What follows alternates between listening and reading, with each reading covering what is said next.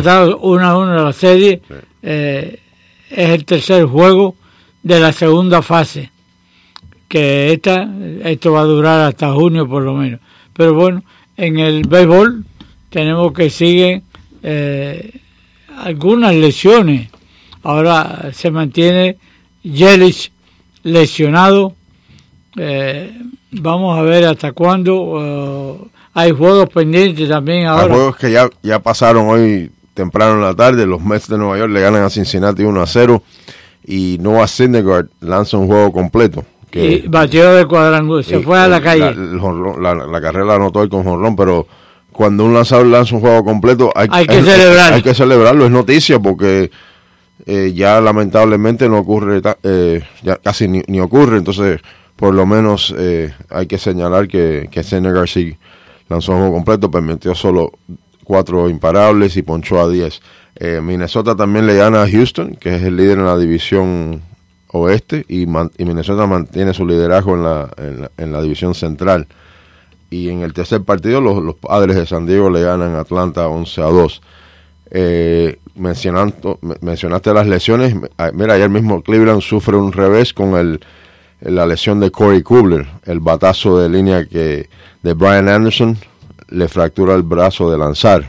Él salió del juego al momento del golpe, no pudo seguir lanzando.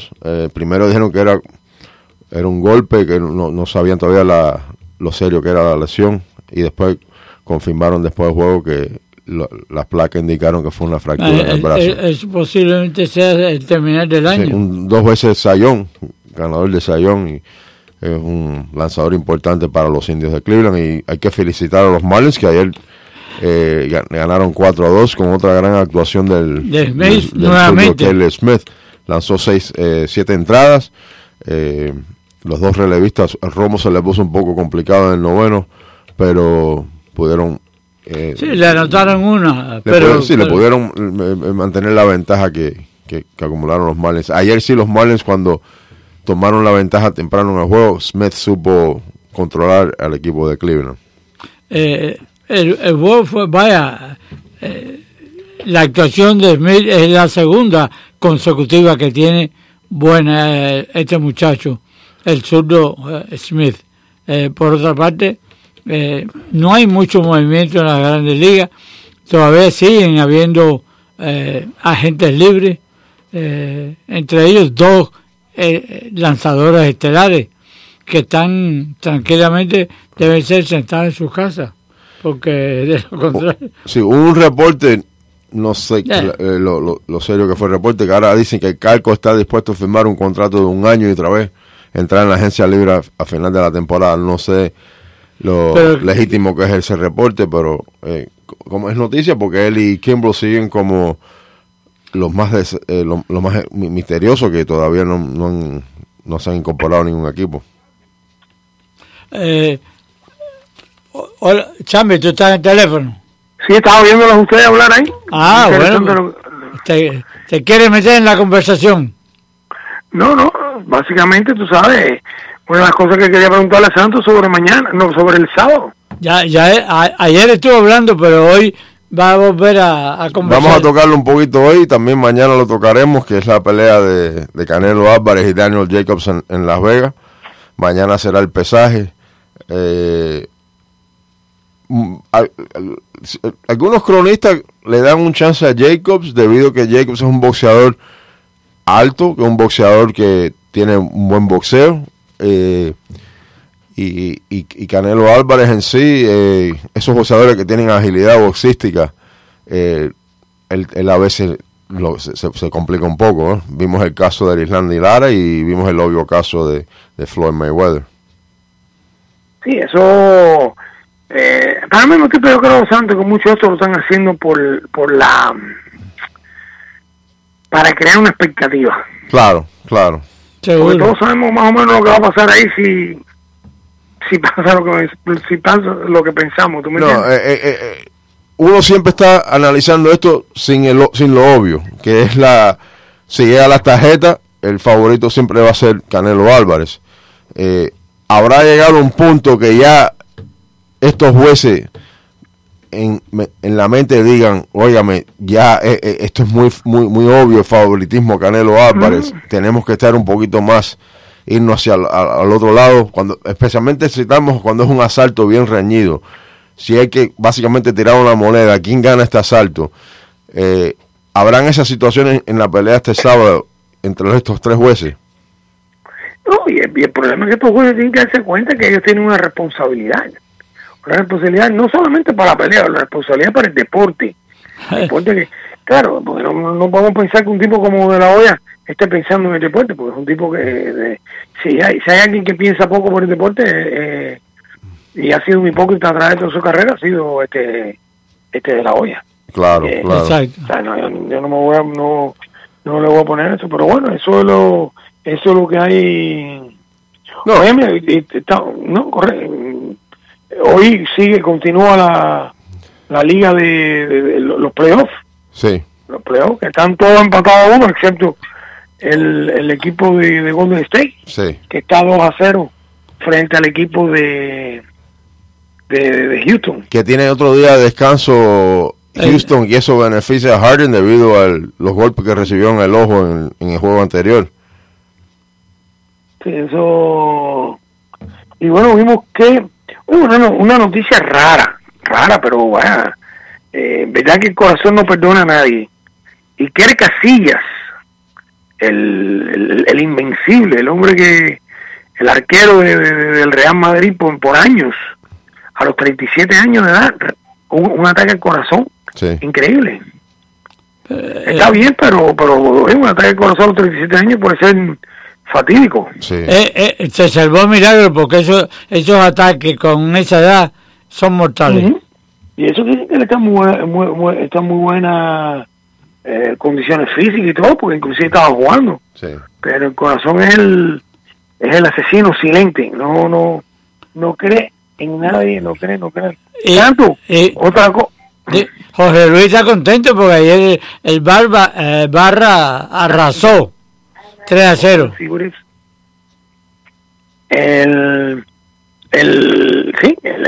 Otra cosa es vaya. Pero bueno, ya por lo menos salió esa. Santo, hay un evento este sábado, ¿no? Efectivamente, aquí en la escuela Miami High va a ser la nueva edición del Salón de la Fama de Deportes de la escuela Miami High.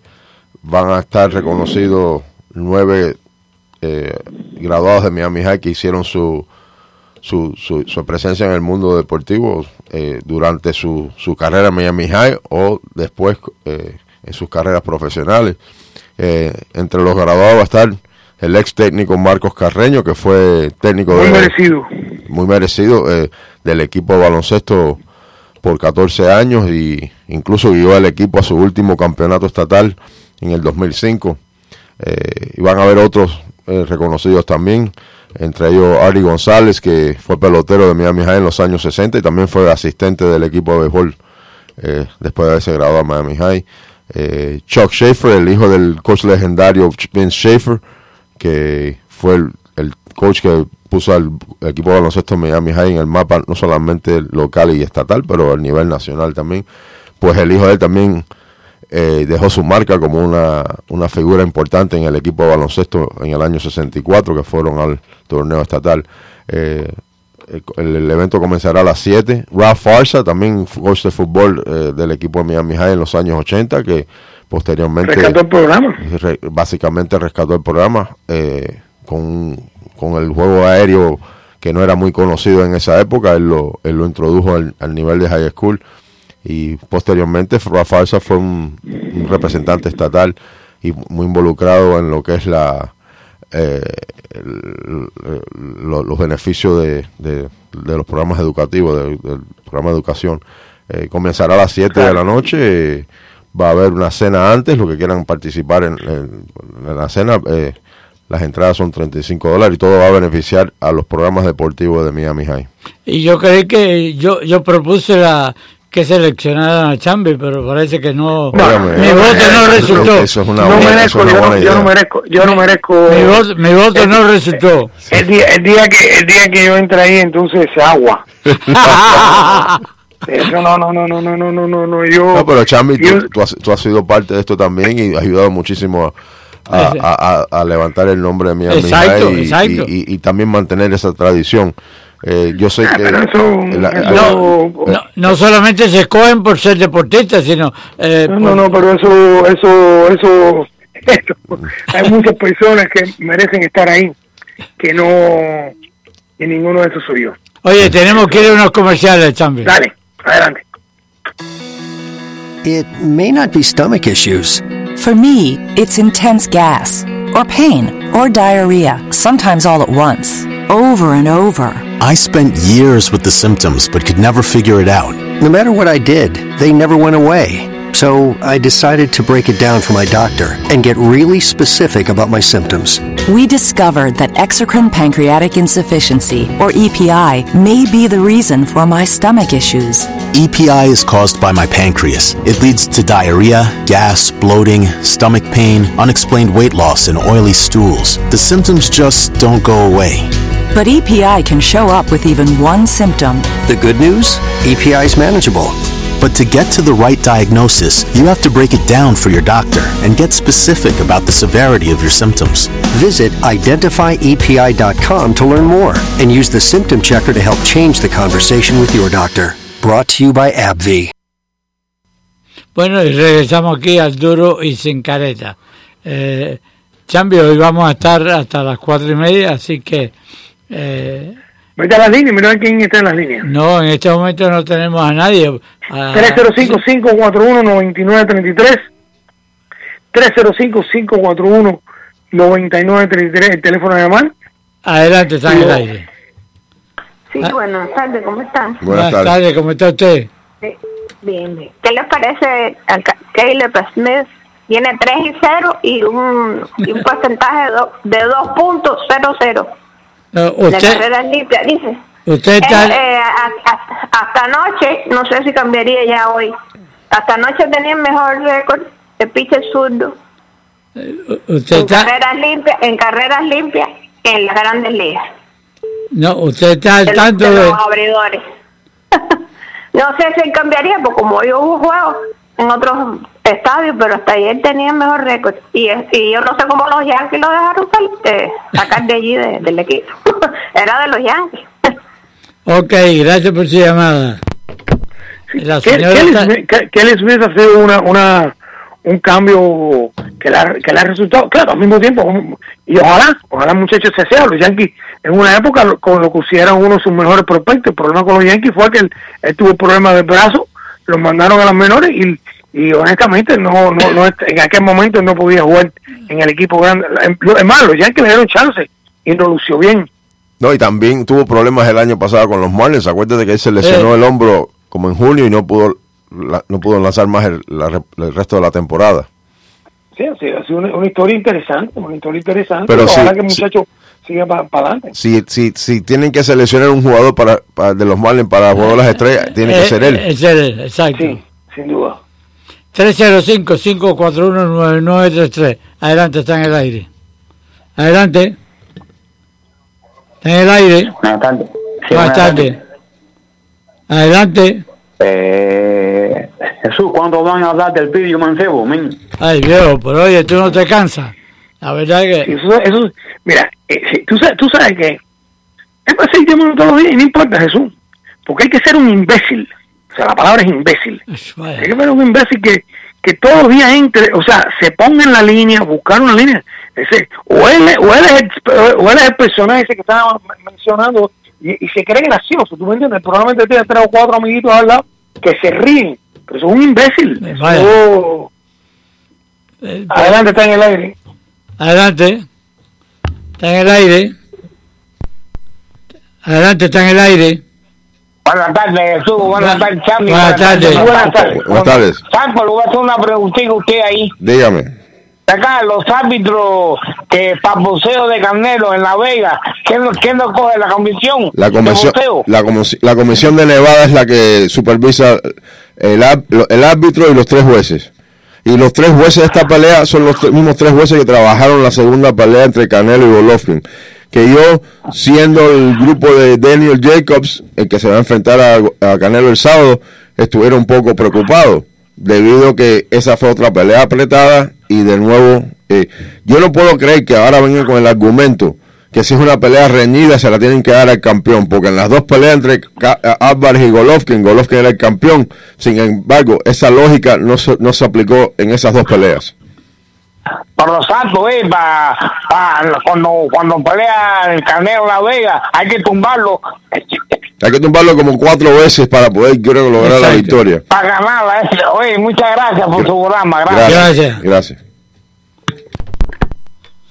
Pero Chamby, es verdad, yo no entiendo como la representación de Jacobs y vieron esos 3 jueces y aunque son dos fuera del estado, pero qué curioso que los mismos 3 que trabajaron esa pelea, que una pelea que fue muy controversial en los ojos de muchos que vieron la pelea, y contratan esos mismos 3 jueces. 305-541-9933. Eso se dice y no se cree. Sí. Adelante, está en el aire. Adelante. Oye, buenas tardes mi gente, Machete por aquí. Machete, ¿cómo tú estás? Cuéntame. Aquí, hoy voy a darte la opinión de la pelea de Canelo con Jacob. Eso se va a parecer a la pelea de Brunner con el chino ¿cómo se llamaba el chino el chino que peleó con Mayweather? Paqueado. Sí, tú estás paqueado. 10-4. Oye, esa pelea, no sé. Me voy con Canelo por la experiencia. Pero no sé, no sé. No, es como dice Jesús Santos. Eso de que le da la pelea por punto. Yo no entiendo eso por qué hacen eso de profesionalismo. Eso es para Mateo. Pero sí, pero si la pelea llega a los 2 asaltos, hay que determinar un ganador por las tarjetas. Entonces lo que se cuestiona aquí es como estos jueces ven una pelea de Canelo Álvarez, especialmente en Nevada, y todos los asaltos que son reñidos, él los gana. Incluso cuando no es ni campeón, que siempre la teoría siempre ha sido que el campeón en un asalto reñido se merece el asalto. Pero esa teoría no se utilizó en las 2 peleas contra Golovkin. Me lo quitaste de la boca, lo que te iba a decir. Sí. Porque los jueces, brother, yo no sé los jueces, ellos hacen lo que da la gana ahí. Imagínate. Bueno, se les quiere, y Jesús, no te olvides la posada del Edén en Colombia.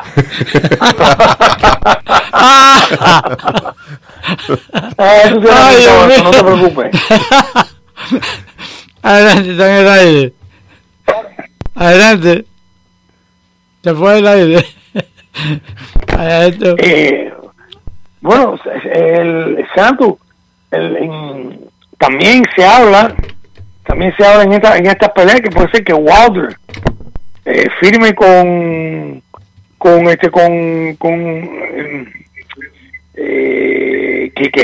Wilder se vaya del grupo de Bueno, eso sería noticia porque eso yo en todos los años que está esa empresa, yo creo que el único que ya es un poco relativamente independiente, y porque sí, yo creo que el nombre, si ves el nombre, lo ves el nombre en el sitio de Premier Boxing, es Daniel Jacobs, pero la mayoría de ellos nunca han podido hacer ese salto fuera de la compañía de Heyman. Pero como un boxeador de Heyman hizo completamente para una compañía como la de Top Rank, eso todavía no se ha visto. Son contratos un poco misteriosos, ¿sabes?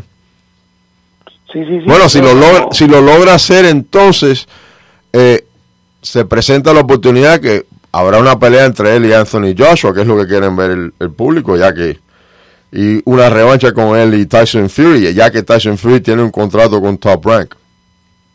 Sí, eso sería algo bien interesante. Adelante, está en el aire. Sí, Chamby. Sí. ¿Aló? Adelante. Lo escuchamos. Sí, ¿me escucha perfectamente? Sí. Ok, bueno, Chamby va a dar una invitación especial a la señora por ser ella la única que llama y ya también con número y todo.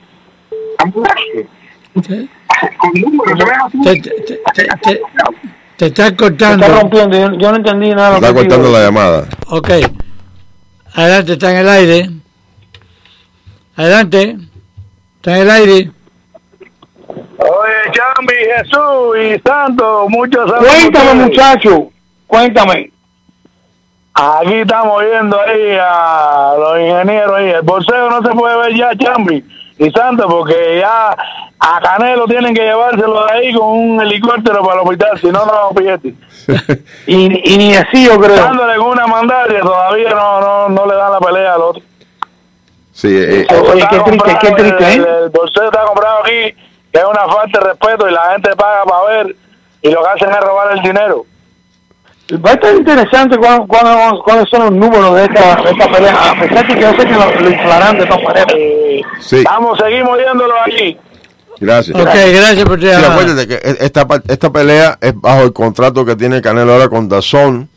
Entonces hay que ver si se han inscrito fanáticos para ver esta pelea específicamente, porque ellos lo que están buscando son las suscripciones para que el público ya no tenga que depender en el pay-per-view. Se inscriben para esta pelea, pero ya reciben el acceso a ver boxeo para el resto del año. Hay que ver qué tipo de número han incrementado mientras se aproxima esta pelea. Sí, pero ¿cuántos suscriptores pueden tener para dar esos millones que están dando? Acuérdate que ellos tienen, creo que la cifra, el costo era creo de $10 mensuales. Te inscribes, estás pagando $120 anuales, ¿no? Ellos están calculando que ese individuo se multiplique por los millones. Entonces, pero yo no sé qué números han podido ellos acumular desde que lanzaron este proyecto, ¿no? 305-541-9933. Adelante, está en el aire. Adelante. ¿Aló? Está en el aire. Buenas tardes, Jesús, y para su invitado. Buenas tardes. Santos Pérez, Chamby. Oye, ven acá. ¿Tú crees que venga la pelea del otro García, de Dani García con Errol Spence? Esa es posible porque Heyman, que es el dueño de ese grupo de boxeadores, yo creo que él no va a soltar a Errol Spence para una pelea contra Crawford, que es la que quiere ver todo el mundo. Entonces él va a tener a sus welter peleando entre ellos mismos. También se ha hablado de una pelea entre Errol Spence y Sean Porter. También se ha hablado de Manny Pacquiao contra Keith Thurman. Entonces van a tener como un mini torneo entre ellos mismos para determinar. Entonces yo creo que el objetivo de este señor Heyman es mantener siempre a Crawford fuera, como no es de él, y esos welter pelean entre ellos mismos, que todos los demás de ese grupo pertenecen a Premier Boxing. Pero sí, esa sería una pelea interesante, pero yo creo que la pelea que más le vende a ese grupo es una pelea involucrando a Pacquiao, porque Pacquiao con 40 años todavía tiene mucho nombre y tiene mucha fama, y yo me imagino que todos esos boxeadores que pelean para Heyman están pidiendo que lo pongan contra Pacquiao. Mira, tú conoces el boxeo bastante por lo que yo te oído, porque yo vine aquí en el 80 y vi a Leona, vi a Tommy Henry, vi a Mapinjales, los vi a todos, a Wilfredo Bonita, a todos. Sí.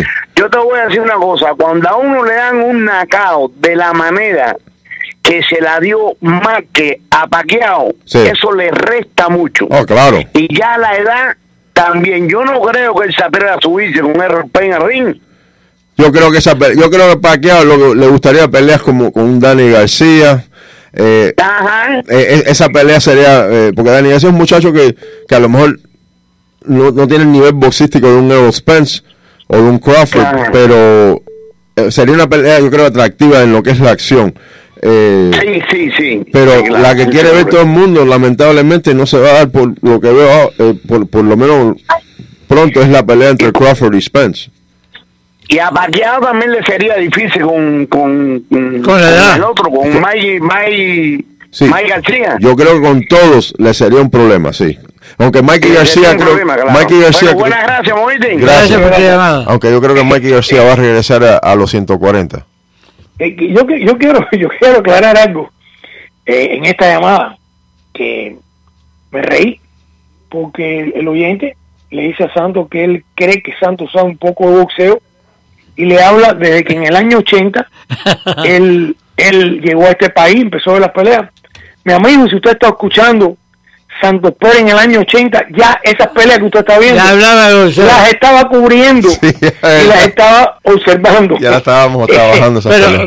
Pero si hay, mire, yo le voy a decir una cosa, y esto lo voy a decir no porque es mi amigo y porque está en el show, ni quiero ataquearlo, pero la persona más respetada en el sur de la Florida cuando se refiere a boxeo se llama Santos Pérez.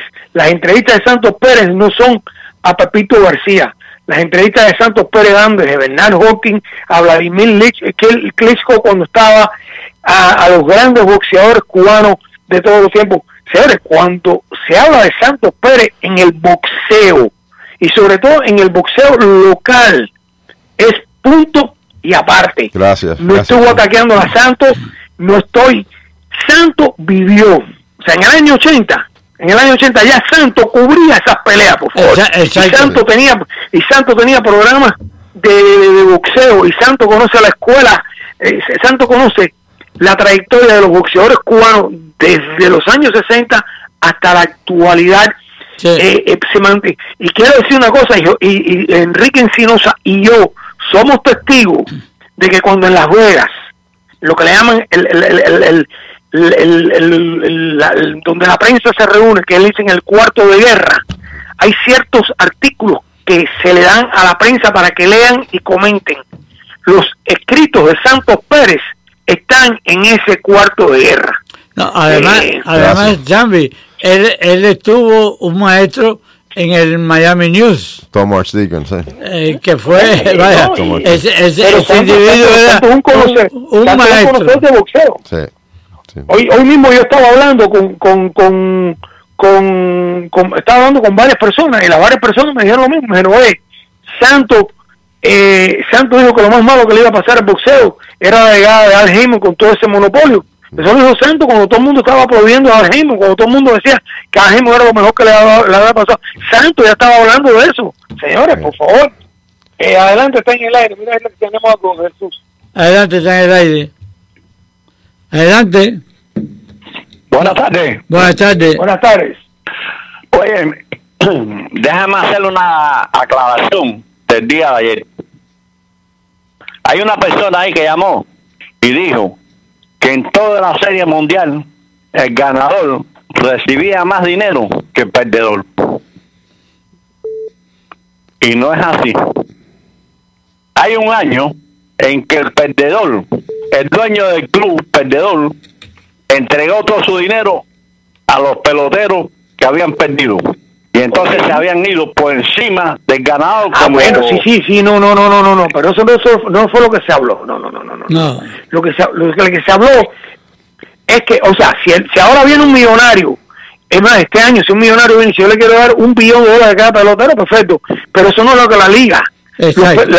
Los ganadores siempre ganan más que los perdedores, eso es, sin duda alguna. Que hayan ganado más por circunstancias, que jugaron la lotería, que el dueño vino y lo puso, eso es otra cosa. Pero eso, o sea, la información que se dio no se dio equivocada, la información que se dio correcta. O sea, que por circunstancias de la vida es otra cosa. Adelante. Gracias por tu llamada. Adelante, está en el aire. Adelante. No. ¿Aló? Adelante. Sí, es una compositora que tiene unos CD y quiere llevar. No. Sí, mire, llama el 305-541-3300. 305-541-3300 y estoy seguro que van a llegar mucho. Adelante, está en el aire. Adelante, está en el aire. Adelante. Está en el aire. ¿Aló? Adelante. Mira, Jesús, déjame contestarle a Chamby ahí un momentico, un favor. En ningún... No, Jesús, cuelga eso. Ya. Este es el imbécil que está llamando otra vez con el personaje ese que está llamando. Adelante, está en el aire. Jesús, ¿cómo estás? Buenas tardes. Buenas tardes. Buenas tardes, Chamby. Buenas tardes, señor Buenas que sabe de Santo. boxeo. Gracias. Santo. La pregunta mía es, ¿dónde están los científicos que trajeron de Cuba? Iban a batear en bate, que se iban a comer a los malditos papás, batear. Están en las menores. Adelante, está en el aire. Bueno, ya Jorge Luis hizo la señal de la garganta. ¿Tú sabes lo que significa eso? Sí, ¿ah? Chamby. Se acabó lo que se daba. Gracias a Santo, gracias a Jesús. Y gracias a todos los que han participado. Y volveremos mañana a la misma hora. Se acabó lo que se daba, se acabó. La botella está vacía, vámonos. Se acabó lo que se Hemos presentado. Te habla Pepe Campos el Chamby para invitarte al mejor fórum deportivo de Miami, al Duro y Sin Careta. Un programa donde jugamos de verdad. Porque aquí es al Duro y Sin Careta.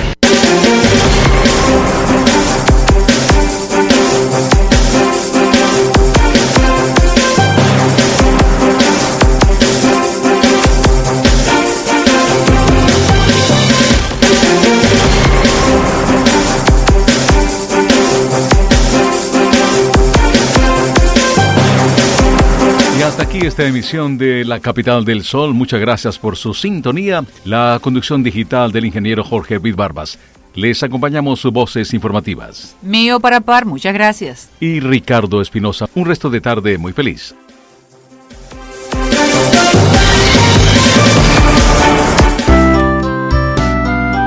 Madre, la palabra más hermosa pronunciada por el ser humano.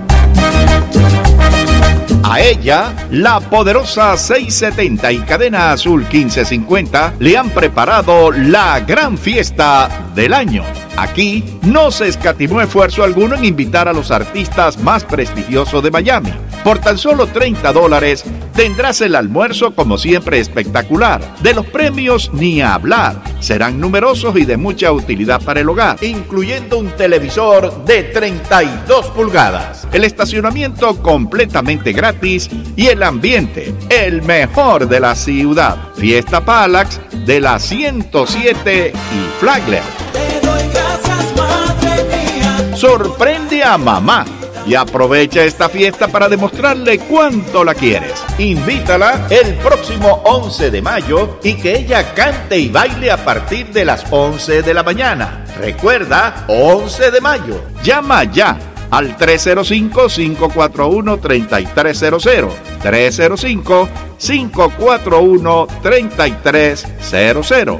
Recuerda que para el mundo eres una madre, pero para tu familia eres el mundo.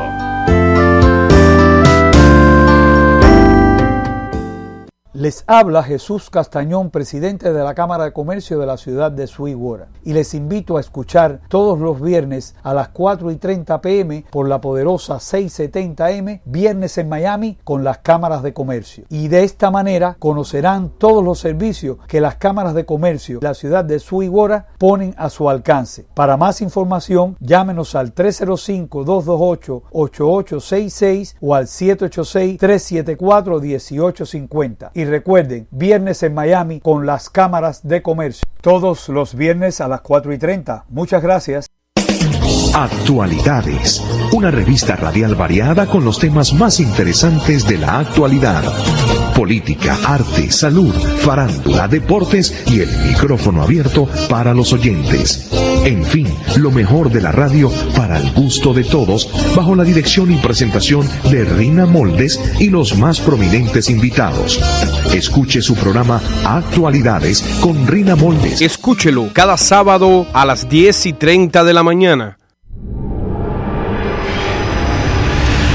¿Qué tal, amigas, amigos de la poderosa 670 y Cadena Azul 1550? Les habla Eduardo Alemán. Quiero recordarles que de lunes a viernes estamos trabajando en actualidad mundial. Desde las 5 y hasta las 8 de la mañana tenemos una cita, ustedes y nosotros, para amanecer bien informados. Los esperamos.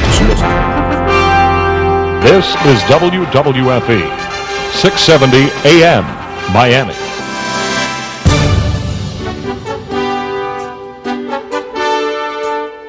La poderosa 670 presenta Acontecer con Lucy Pereda, un programa dinámico, informativo y entretenido de interés para la familia y para nuestra comunidad. Con ustedes, Lucy Pereda. Hola amigos, muy buenas tardes y bienvenidos sean todos como siempre a este su programa Acontecer con Lucy Pereda, y bienvenidos también los que nos están viendo por el Facebook Live. Aquí estamos en La Poderosa 670 AM en el corazón del pueblo. Y en la tarde de hoy vamos a, como siempre, tratar de cubrir la mayor cantidad de temas que afecten a nuestra comunidad de una u otra forma. Pero a mí casi siempre, ¿verdad?, me gusta buscar algo positivo para empezar el programa. Y hoy tengo una noticia muy linda que nos llega de España, donde dicen que crean un equipo que elimina el temblor de Parkinson sin cirugía y sin anestesia. La clínica de la Universidad de Navarra ha incorporado una avanzada de equipo para tratar sin cirugía el temblor incapacitante, tanto en pacientes que padecen de temblor esencial como el temblor de Parkinson, y se trata de una tecnología de ultrasonido focal de alta intensidad, o HIFU por sus siglas en inglés. Así que eso yo creo que es algo muy prometedor para las personas que padecen de esa enfermedad. Y bien, les recuerdo como siempre que más adelante van a poder participar en nuestro programa si llaman al 305-541-9933, que es nuestro Master Controller, donde está nuestro compañero Jorge Luis Barba al mando del tráfico de dichas llamadas. Y bien, Nicolás Maduro dice que encarcelará a los miembros de la rebelión contra su gobierno, y Juan Guaidó sigue arengando al pueblo para continuar con las manifestaciones hasta que Maduro se vaya. Hoy tenemos en nuestros estudios al profesor y analista venezolano, el doctor Luis González del Castillo, que tiene noticias muy importantes de última hora, y analizaremos dos artículos muy importantes de la Constitución venezolana que pudiera quizá implementarse en esta crisis. Por otra parte, la congresista musulmana Ilhan Omar otra vez hace noticia diciendo que ella culpa a los Estados Unidos de la crisis en Venezuela. Y el FBI investiga un complot entre los carteles de la droga mexicanos que venderían armas para el grupo anarquista Antifa para organizar una rebelión armada en la frontera. ¿Cómo lo oyen? Vamos a tener una rebelión si esto se fragua. Por otra parte, el secretario de Justicia, William Barr, puede ser acusado de desacato por el Congreso por haberse negado a volver a ser interrogado. Y estamos, como todos sabemos, ya estamos en mayo, un mes antes de que empiece la temporada de huracanes, así que quiero que se entere de los problemas o las TARPs, esas tarps azules que se le ponen a los techos para prevenir que entre el agua cuando ya hay una gotera. Eso tiene muchos problemas, pero hoy vamos a tener en nuestro programa a un experto en la materia que nos puede decir cuáles son las fallas y qué puede hacer usted para protegerse durante la próxima temporada de huracanes. Así que hoy vamos a cubrir eso y todo lo demás que podamos cubrir. Así que vamos ya con las noticias. Hoy es 2 de mayo y es el tercer día de las manifestaciones de protestas en Venezuela al llamado del presidente interino Juan Guaidó. Las fuerzas militares del régimen de Maduro han dejado hasta ahora aproximadamente 4 muertos y 53 heridos en los últimos días solamente. Esto es de los últimos días. Una de las personas que resultó herida y que luego falleció fue una mujer, y uno de los militares que ayudó a liberar a Leopoldo López también recibió un disparo en la cabeza y no se sabe cuál es su condición. Mientras tanto, muchos ciudadanos también mueren, pero mueren por falta de medicina y a causa de falta de comida, escuálidos, desnutridos, hasta que les llega la muerte. Pero la congresista musulmana Ilhan Omar no culpa al régimen de Maduro, no, que va, ella culpa a los Estados Unidos, que es The Ugly American, de la grave situación en Venezuela, diciendo que son las sanciones y el intervencionismo yanqui lo que han provocado la crisis en Venezuela. Pero miren, no se sorprendan de esto, porque esos comentarios están siendo compartidos por otras plataformas digitales de izquierda que diseminan las ideas antiimperialistas, como por ejemplo el movimiento Hands Off Venezuela, que se fundó después que Hugo Chávez casi fue destituido, creo que fue en el 2001.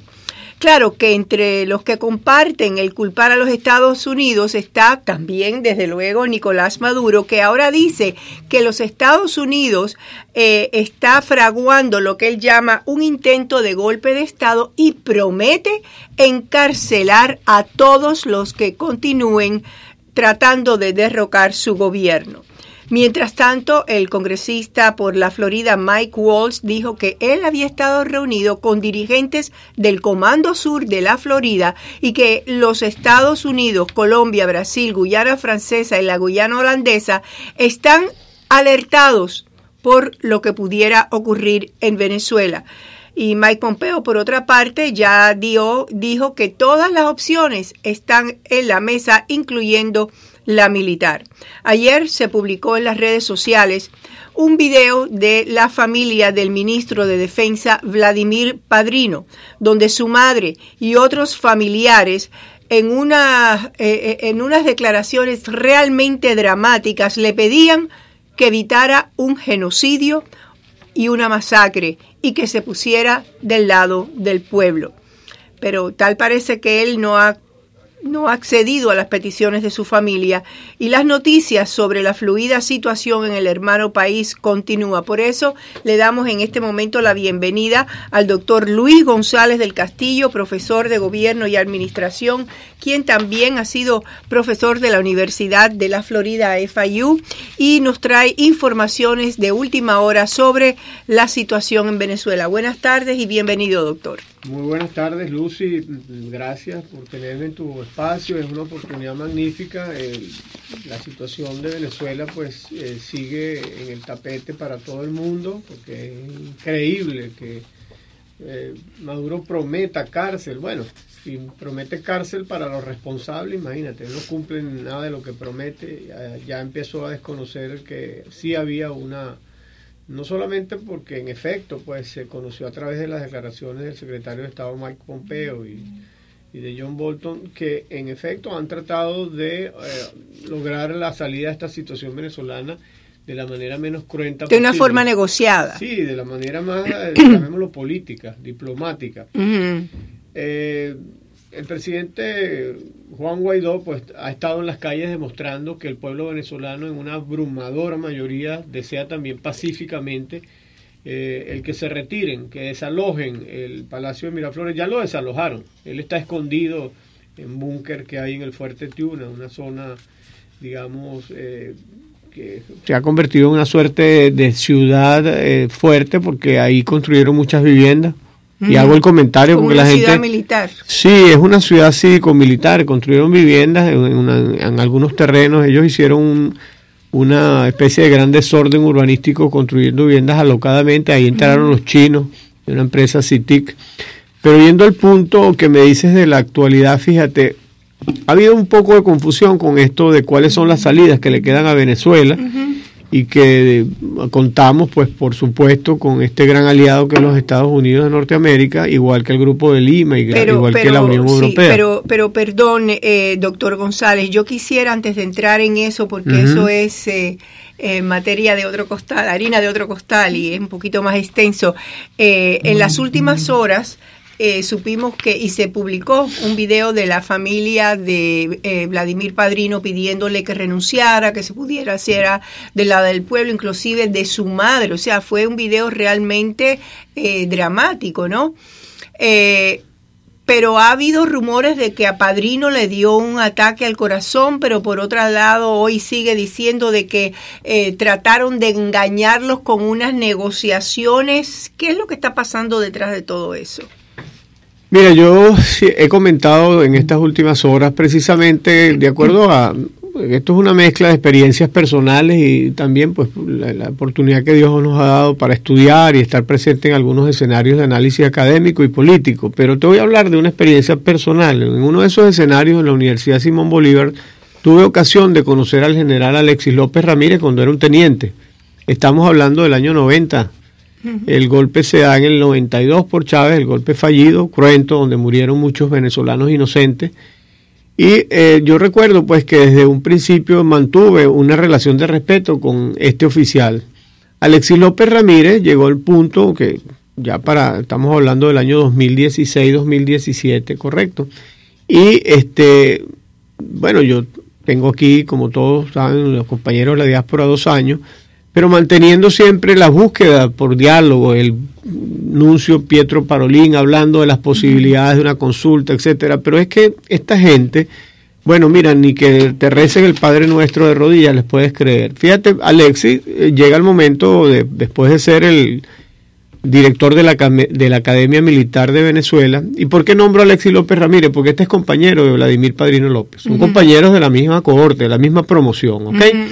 Y cuando tú ves que la gente toma un camino que en lugar de seguir un rumbo digno, un rumbo militar, un rumbo profesional, llega un momento que ya hace la bifurcación hacia una zona que es una zona de perversión y de venta. Él dice que no se han vendido. Bueno, en el año 2015 todos recordamos que hubo unas elecciones y que al final se logró integrar un parlamento de multicolor donde el PSUV tiene 55 diputados, correcto, de 267, tiene una representación y donde se logró por esta medida política, por discutir, mira, vamos a buscar una salida. Había ya, existía el difunto ya, ¿no? Chávez Frías, y buscarle una salida democrática al país. Pero Padrino López hace un viaje a Rusia y de pronto regresa y empieza esa avanzada en contra de ese parlamento, empiezan a desconocer a los diputados electos, empiezan a atacar esa institución. Y el punto culminante para mí de esa bifurcación es cuando precisamente este régimen totalitario, este régimen tiránico del tiranosaurio, que es un títere, Maduro es un títere. Al final el castrismo decide que va a crear una Asamblea Nacional castrista. Ellos lo llaman una Asamblea Nacional. Claro. Y allí ese teniente de esos años, y lo digo con la humildad de decir, Dios mío, al venezolano le queda en el corazón un sentimiento de democracia o de respeto, de dignidad. Ese teniente Alexis López Ramírez, ya mayor general y como jefe del Consejo de Estado, que sustituyó al concepto de Consejo de Seguridad y Defensa de la Nación, esas son unas instalaciones que quedan frente al Palacio de Miraflores, ahí mismo, están integradas, la separa una avenida que se llama Urdaneta. Él da unas declaraciones públicas. Él se graduó en su maestría, somos compañeros de la maestría de Ciencia Política de la Simón Bolívar.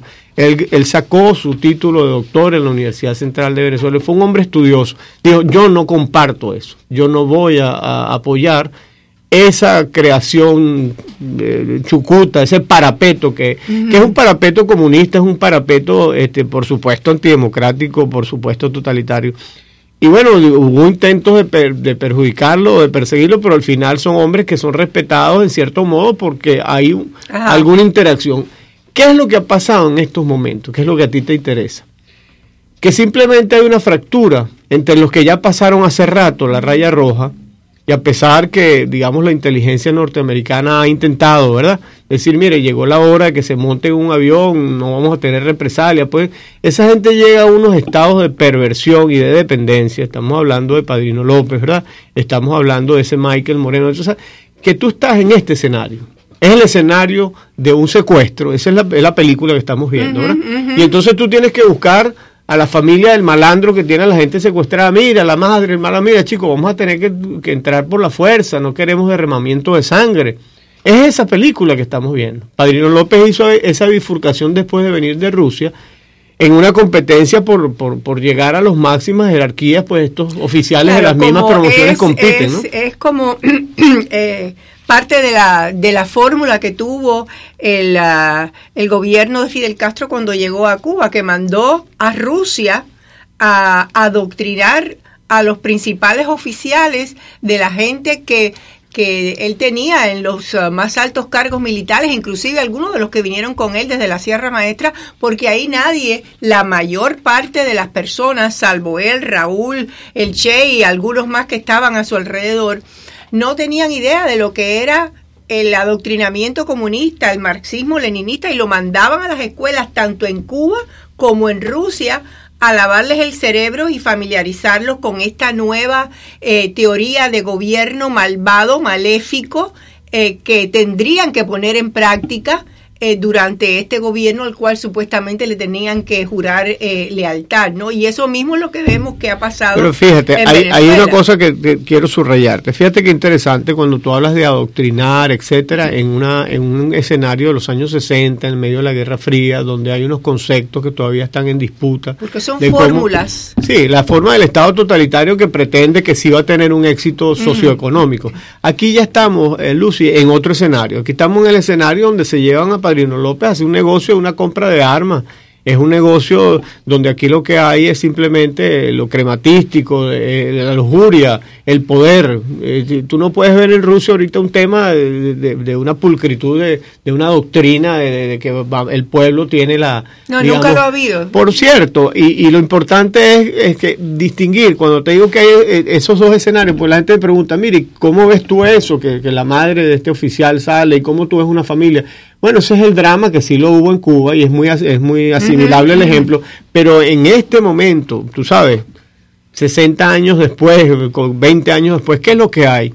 Lo que hay es que hay ese tipo de nexos y ese tipo de lazos de compromiso donde la gente quiere romper con lo que ha sido sus últimos años de un desempeño verdaderamente, de traición a la patria, pues eso realmente es la traición a un sistema que fue, digamos, una promesa democrática en América Latina y que empezó a tener problemas y terminó llegando a Chávez. Pero Padrino López y este oficial que te decía, Alexis López Ramírez, competían fraternalmente. A uno lo mandan de comandante del ejército y a Padrino lo mandan de jefe del Comando Estratégico Operacional, que si tú lo pones a ver en términos son los dos grandes puestos operativos donde se dirige. Y al final, sale uno para ministro de la Defensa y el otro se retira, sigue estudiando, va a este centro que te digo de Consejo de Estado, pero hay una idea de cómo pueden democráticamente disputarse el poder y evolucionar hacia un sistema democrático, pero ese paso a la democracia que pudo haberse dado y que fue una oportunidad que tuvo, yo creo que es el último tren para Padrino López. Ese día 30... ese tren pasó. Sí, ese tren pasó. Ahora, ¿dónde estamos en este momento? Bueno, estamos en la calle y estamos en la Operación Libertad, Francisco de Miranda, yo la llamo, esta gran operación en la cual un pueblo sigue demostrando con dolor, con sangre, y entonces el cinismo de Padrino López, es decir, esto es lo que tú quieres, güey, ¿cómo es posible que sea tan cobarde que teniendo él las armas, que se le está diciendo ponga las armas de la República del lado del pueblo y de la democracia, él pretende responsabilizar a los que luchamos por la democracia, a nuestro presidente constitucional Juan Guaidó, de la situación que está planteada cuando pasan con una tanqueta por encima de un muchacho, cuando matan a una muchacha de 27 años, una mujer que tiene la vida por delante y se la acaban en el mismo sistema represivo que han venido usando durante estos últimos años. Entonces, ¿cuál es el punto donde estamos? Bueno, estamos en el punto en que tiene que venir, obviamente, que los jóvenes oficiales desconozcan a ese alto mando. Ese es el punto. Yo quisiera, antes de continuar esta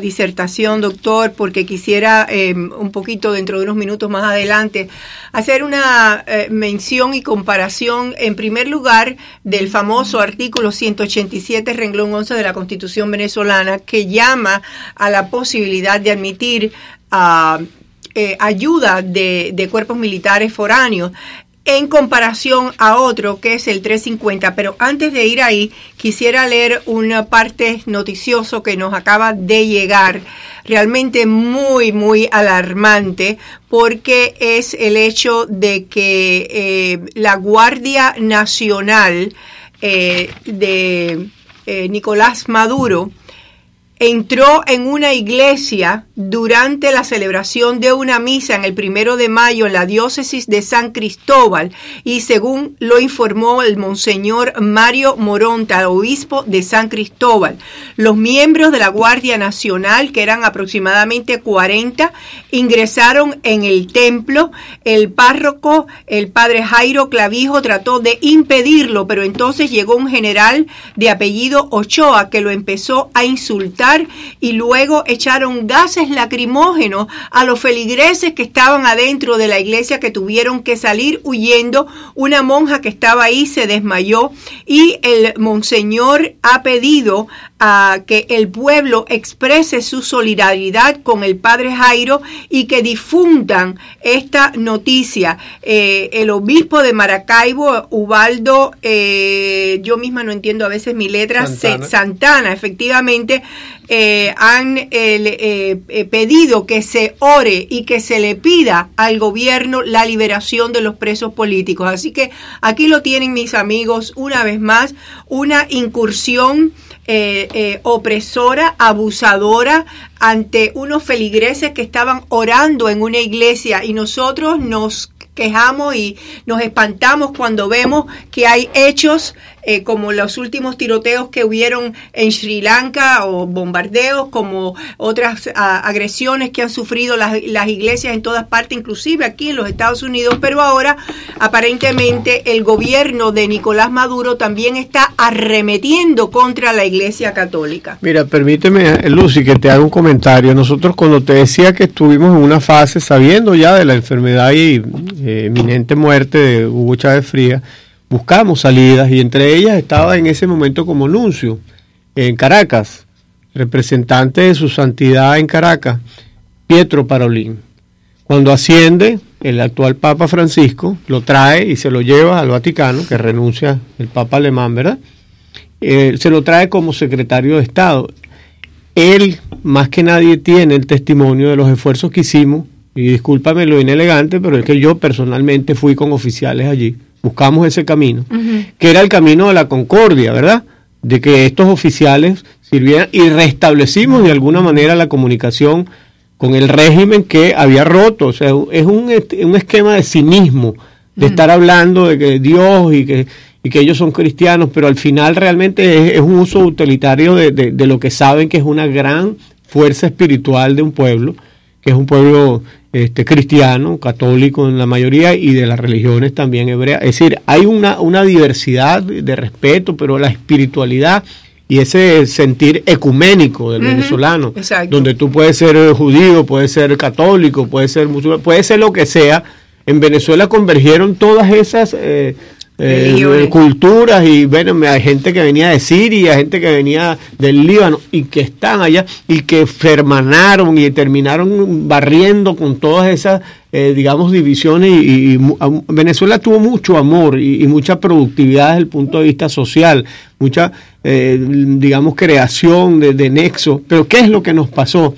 Y tú sabes donde sí hay un gran déficit de Latinoamérica, es que realmente no atendimos ese cáncer que estaba allí del castrismo en Cuba. Ajá, exactamente, y yo soy testigo de eso, porque yo he tenido en el pasado amigos de venezolanos y de otras nacionalidades latinoamericanas que estaban con una venda en los ojos, diciendo que bueno, que lo que estaba pasando en Cuba era que el gobierno de Castro estaba tratando de ayudar a los pobres, y entonces era este idealismo por esa izquierda demagógica, donde tapa todo lo malo, y entonces tienen un mecanismo de propaganda grandísimo. Pues se tomaron el Kool-Aid, como dice el dicho, ¿no? Y yo quisiera saber si ahora vamos a comerciales. Cuando regresemos de comerciales, entonces vamos a estar hablando con el doctor sobre la implementación, o cómo se considera la implementación de estos artículos de la Constitución que contemplan una injerencia extranjera para ayudar al pueblo. Regresamos enseguida aquí en Acontecer con Lucy Pereda. Madre, la palabra más hermosa pronunciada por el ser humano. A ella, la poderosa 670 y Cadena Azul 1550 le han preparado la gran fiesta del año. Aquí no se escatimó esfuerzo alguno en invitar a los artistas más prestigiosos de Miami. Por tan solo $30 tendrás el almuerzo, como siempre, espectacular. De los premios ni a hablar. Serán numerosos y de mucha utilidad para el hogar, incluyendo un televisor de 32 pulgadas. El estacionamiento completamente gratis y el ambiente, el mejor de la ciudad. Fiesta Palax de la 107 y Flagler. Sorprende a mamá y aprovecha esta fiesta para demostrarle cuánto la quieres. Invítala el próximo 11 de mayo y que ella cante y baile a partir de las 11 de la mañana. Recuerda, 11 de mayo. Llama ya al 305-541-3300. 305-541-3300. Recuerda que para el mundo eres una madre, pero para tu familia eres el mundo. A continuación, las últimas noticias desde nuestra sala de reacción y satélites. Saludos, ¿qué tal? Estas son las noticias. La empresa de cruceros Carnival fue demandada hoy en los tribunales federales de Miami por el uso de instalaciones portuarias en Cuba que fueron expropiadas a sus dueños tras la llegada al poder de